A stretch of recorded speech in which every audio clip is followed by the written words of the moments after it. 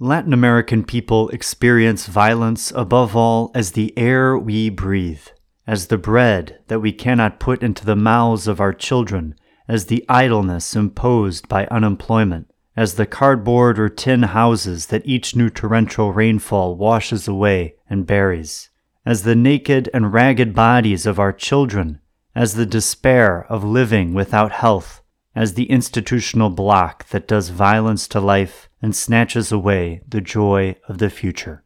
That was Juan Hernandez Pico, Jesuit priest and author of the article Revolution, Violence, and Peace, the topic of today's show, and this is the Liberation Theology Podcast, a close look at the basic concepts of Latin American liberation theology. I'm your host, David Inchauskas.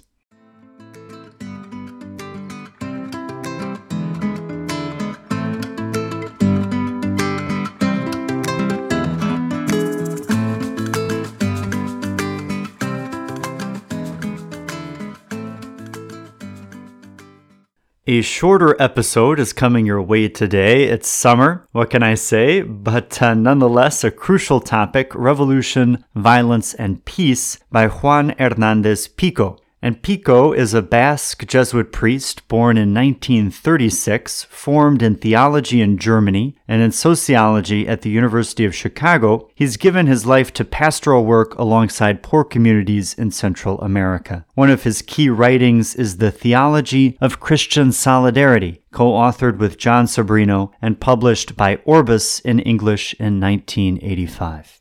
There'll be 4 parts to today's show. First, we'll look at the reality of historical conflict as a starting point for Pico's approach to revolution, violence, and peace. Then we'll consider a few biblical points on the topic, after which we'll examine 2 20th century church sources. And finally, as a practical point for many listeners in education, whether teachers or students, I'll share some highlights from my recent book chapter, Teaching Methods for Liberation, from the book Decolonial Pedagogy. Let's start with some conflict.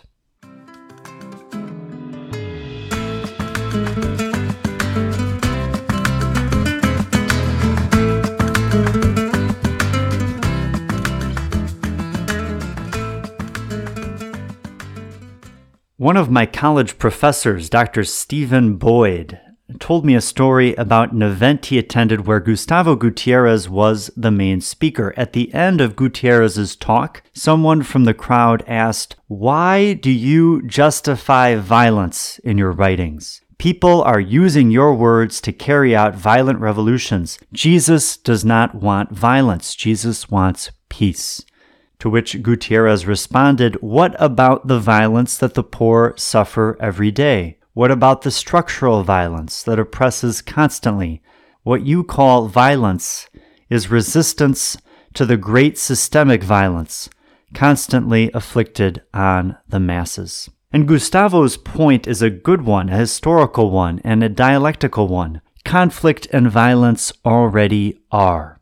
Revolutionary resistance does not emerge from a blank slate, from a level playing field. It is a response to systemic injustice, to repression, to a state of affairs that kills, sometimes quickly, as we've just seen in Paris with the police shooting of Nahel, a 17-year-old of Algerian heritage, and sometimes slowly, as I witnessed in Honduras with mine workers whose blood was poisoned by lead, cyanide, and mercury.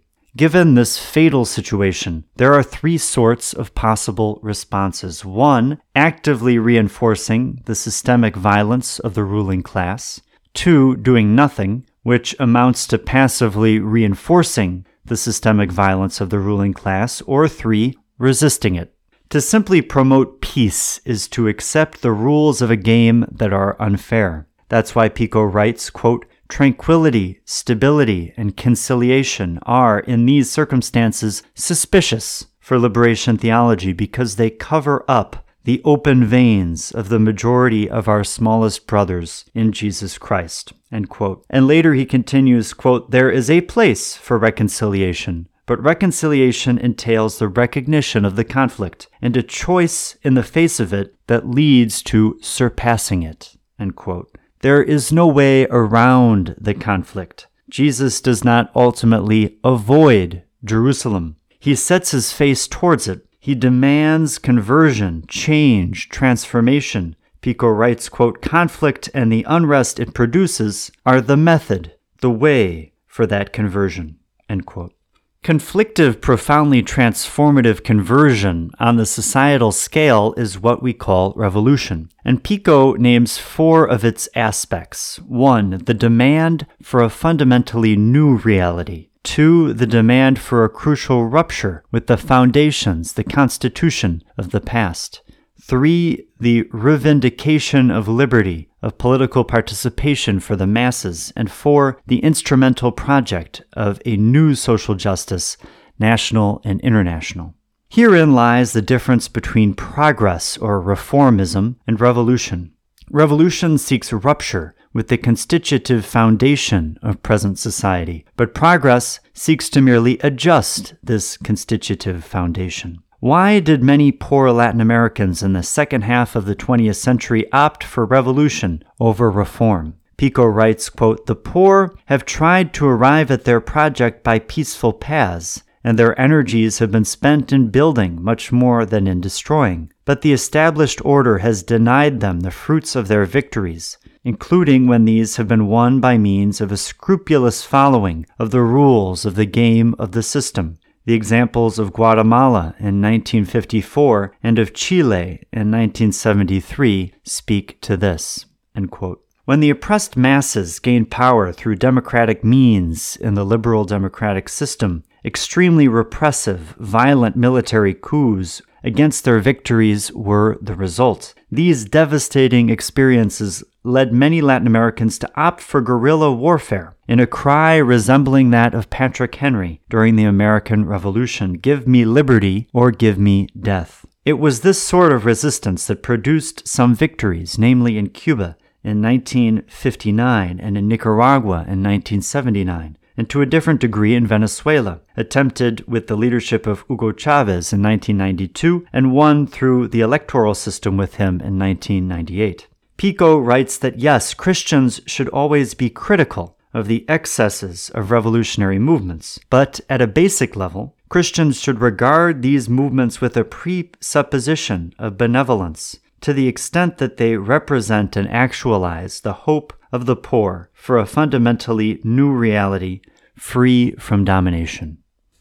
Now let's turn to a few insights from the Bible about revolution, peace, and violence. First, Pico wants to be clear and upfront. Quote, the Bible says literally nothing about revolution. What it says must be searched for spiritually, end quote. Indeed, sections of the Old and New Testament treat in various ways subversions of established authority. But what Pico means is that revolution, as understood in the 19th and 20th centuries, is simply not a phenomenon that the Bible addresses. And it cannot address it. We cannot expect sacred documents from the first century and before in the Middle East to speak directly to Latin American social reality today. Yet, we can observe some general patterns.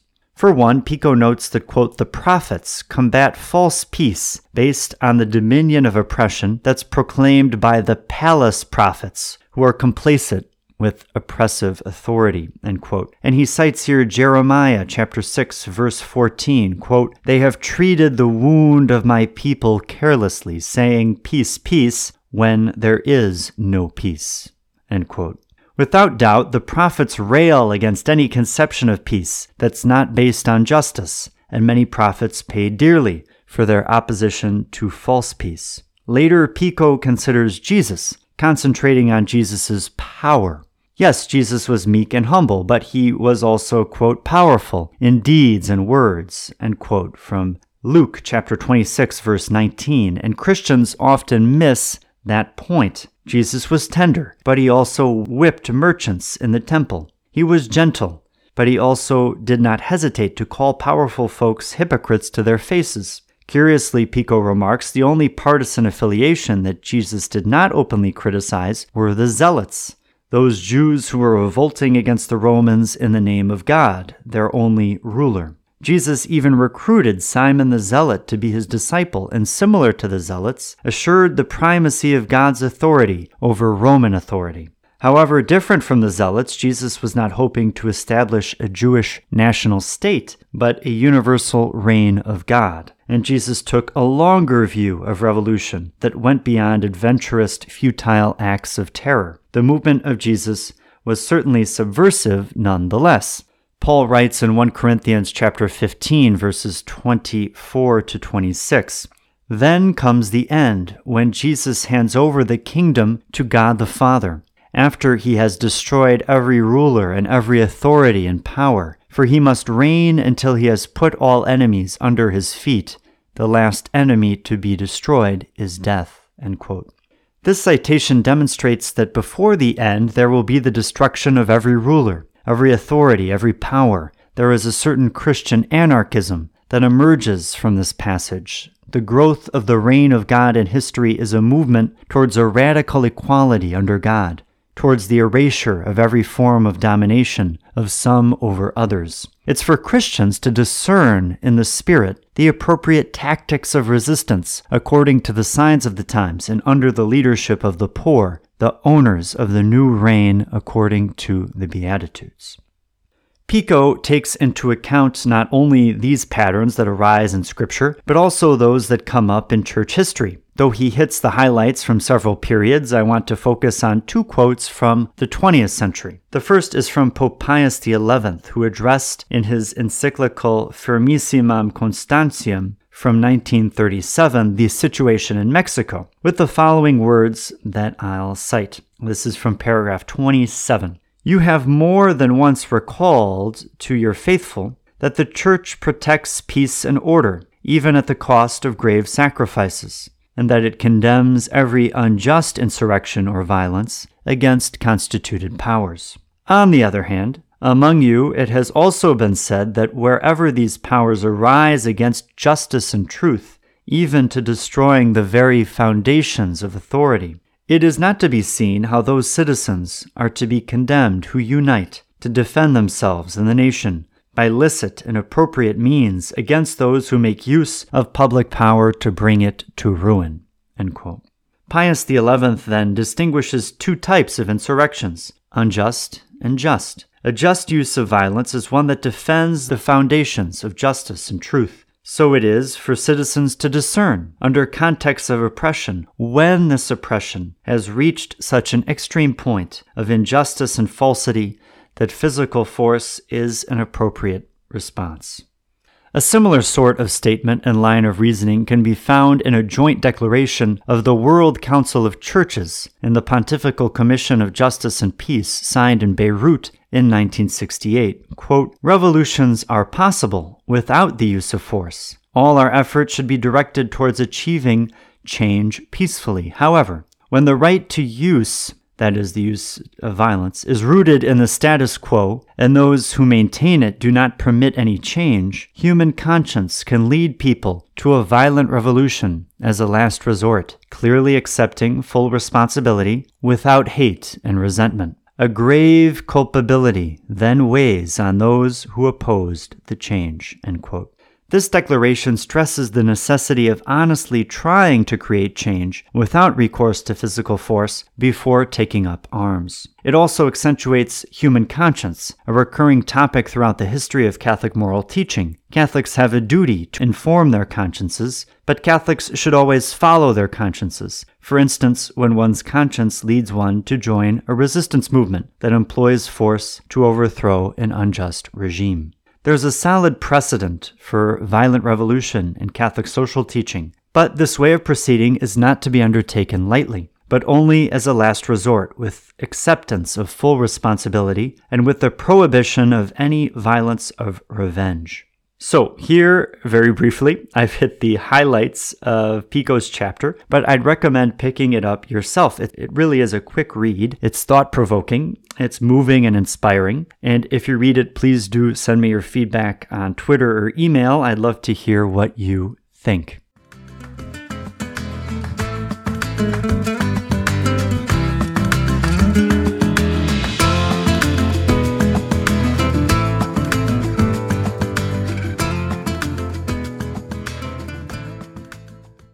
So in the last section of this episode, I want to share some insights from my book chapter, Teaching Methods for Liberation, which can be found in the recently published book Ignite, a decolonial approach to higher education through space, place, and culture, which is published by Vernon Press in their series in education, edited by Laura M. Pipe from the University of North Carolina at Greensboro and Jennifer T. Stevens from Elon University. So my chapter in here is chapter 11, Teaching Methods for Liberation, Practical Insights from Liberation Theology. Doctors Pipe and Stevens had invited me after reading something that I had written to reflect on my pedagogy, especially as informed by liberation theology. And so this is what inspired this chapter. And I begin by outlining my personal engagement with liberation theology and also an overview of liberation theology. Listeners to this podcast would already be familiar with that, so I'll jump right into the content, which begins with what is the problem with the dominant mode of higher education pedagogy? And essentially what it is a version of the critique of Paulo Freire, who wrote in 1970, Narration, whose subject is the educator leads the educated to the mechanical memorization of narrated content. What is more, narration transforms the educated into vessels, into recipients that should be filled by educators.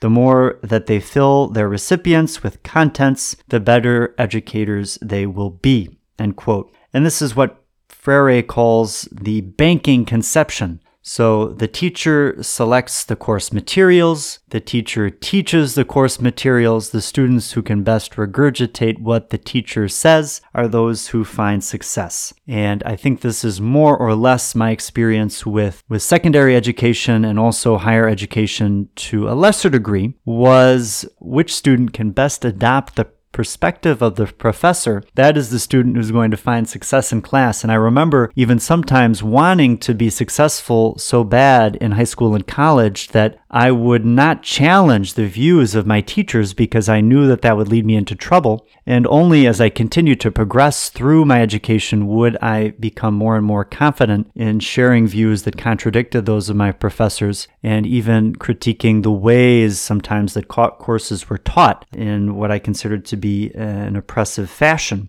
So, however, when I began teaching at Xavier University, I found that, given that that was my experience with education, I was imitating many of the things that I had learned through this banking conception. So, in my ethics classes, I was choosing the texts. I was more or less dictating to the class what needed to be learnt, and the students who best absorbed that were the ones who were the most successful. And, of course, this is unjust.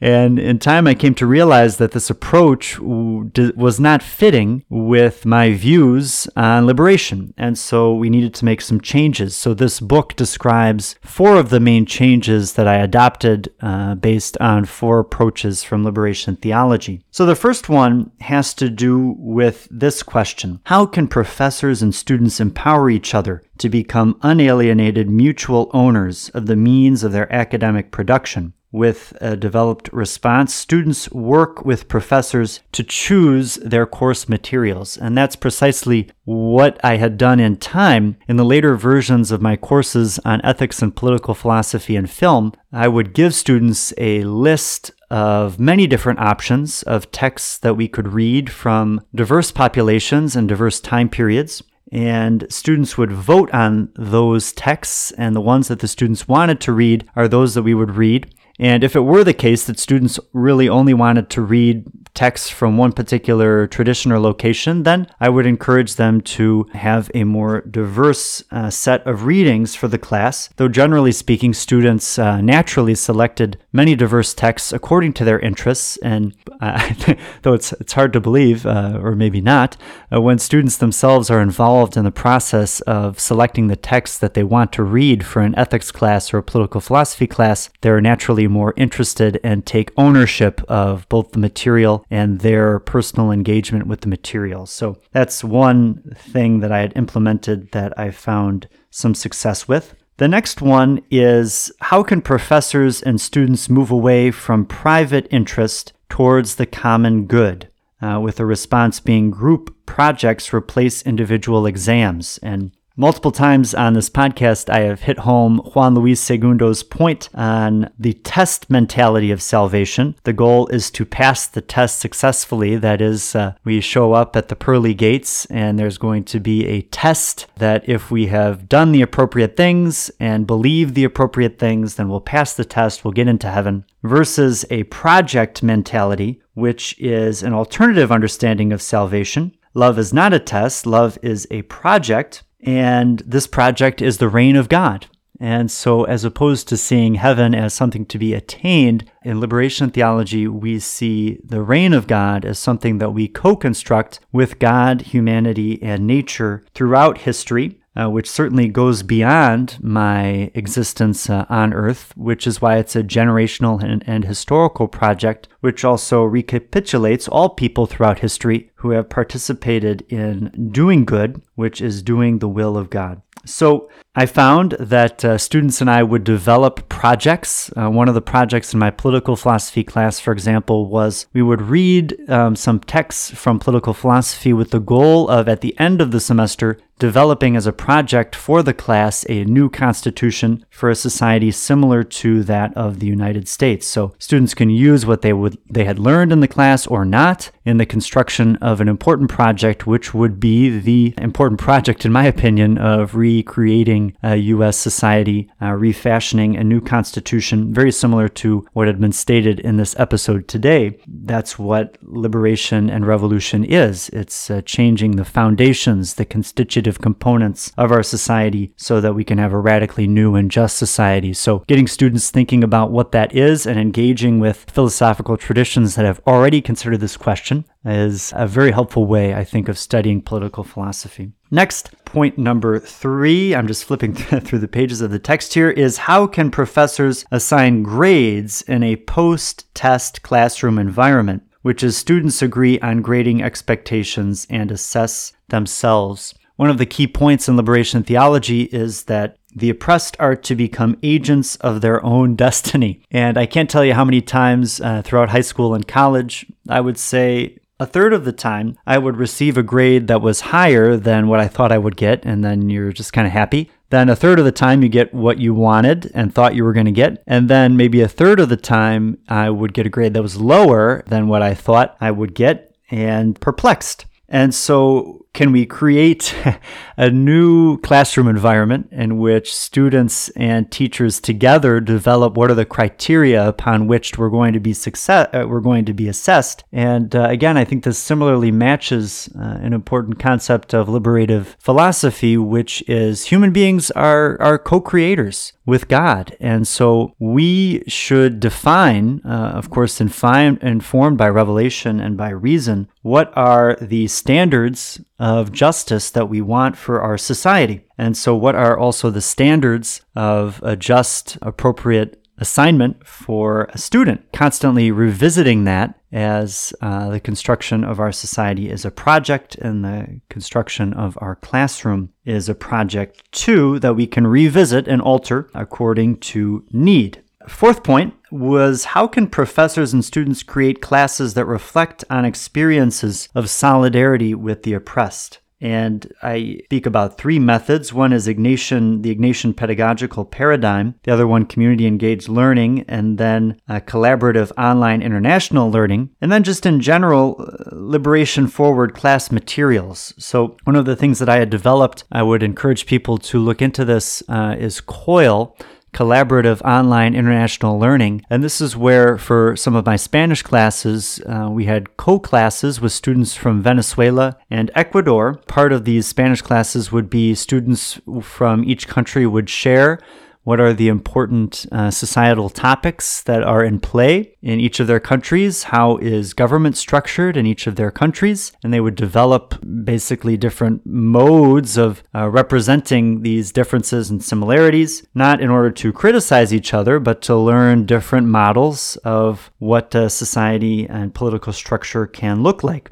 And then also, I would say there is the sense in which also teachers can propose to students texts and movies and other engaging course materials that have to do with the subject of liberation itself. So one of the things I would do also in my Spanish classes at Xavier was in our unit on Central American culture, we would watch movies that had to do with revolutionary struggles and the armed conflicts that were taking place in Central America in the second half of the 20th century, so that students can have an opportunity to learn about, especially the United States' role in those conflicts and be more informed about the history of U.S. foreign policy so that we cannot repeat those mistakes of brutal interventionism against our revolutionary movements heading into the future. So I would encourage listeners to pick up this book. I'm just one chapter of many chapters in this book, which are worthy of amazing reflection, very thought-provoking. I was asked to review one of the chapters, which had to do with indigenous pedagogy from a professor in occupied territory in Canada. And so there's so much good that comes from this text. I would encourage people to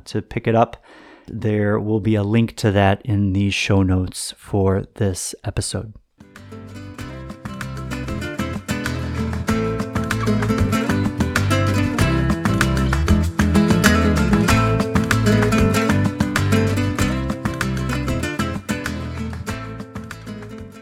Thank you so much for joining this episode of the Liberation Theology podcast. Let us finish with a poem prayer by Ernesto Cardenal, which is entitled Our Poems.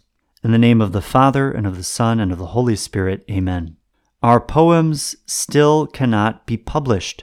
They circulate from hand to hand as manuscripts or photocopies for a day. The name of the dictator against whom they were written will be forgotten, and they will continue to be read. In the name of the Father, and of the Son, and of the Holy Spirit. Amen.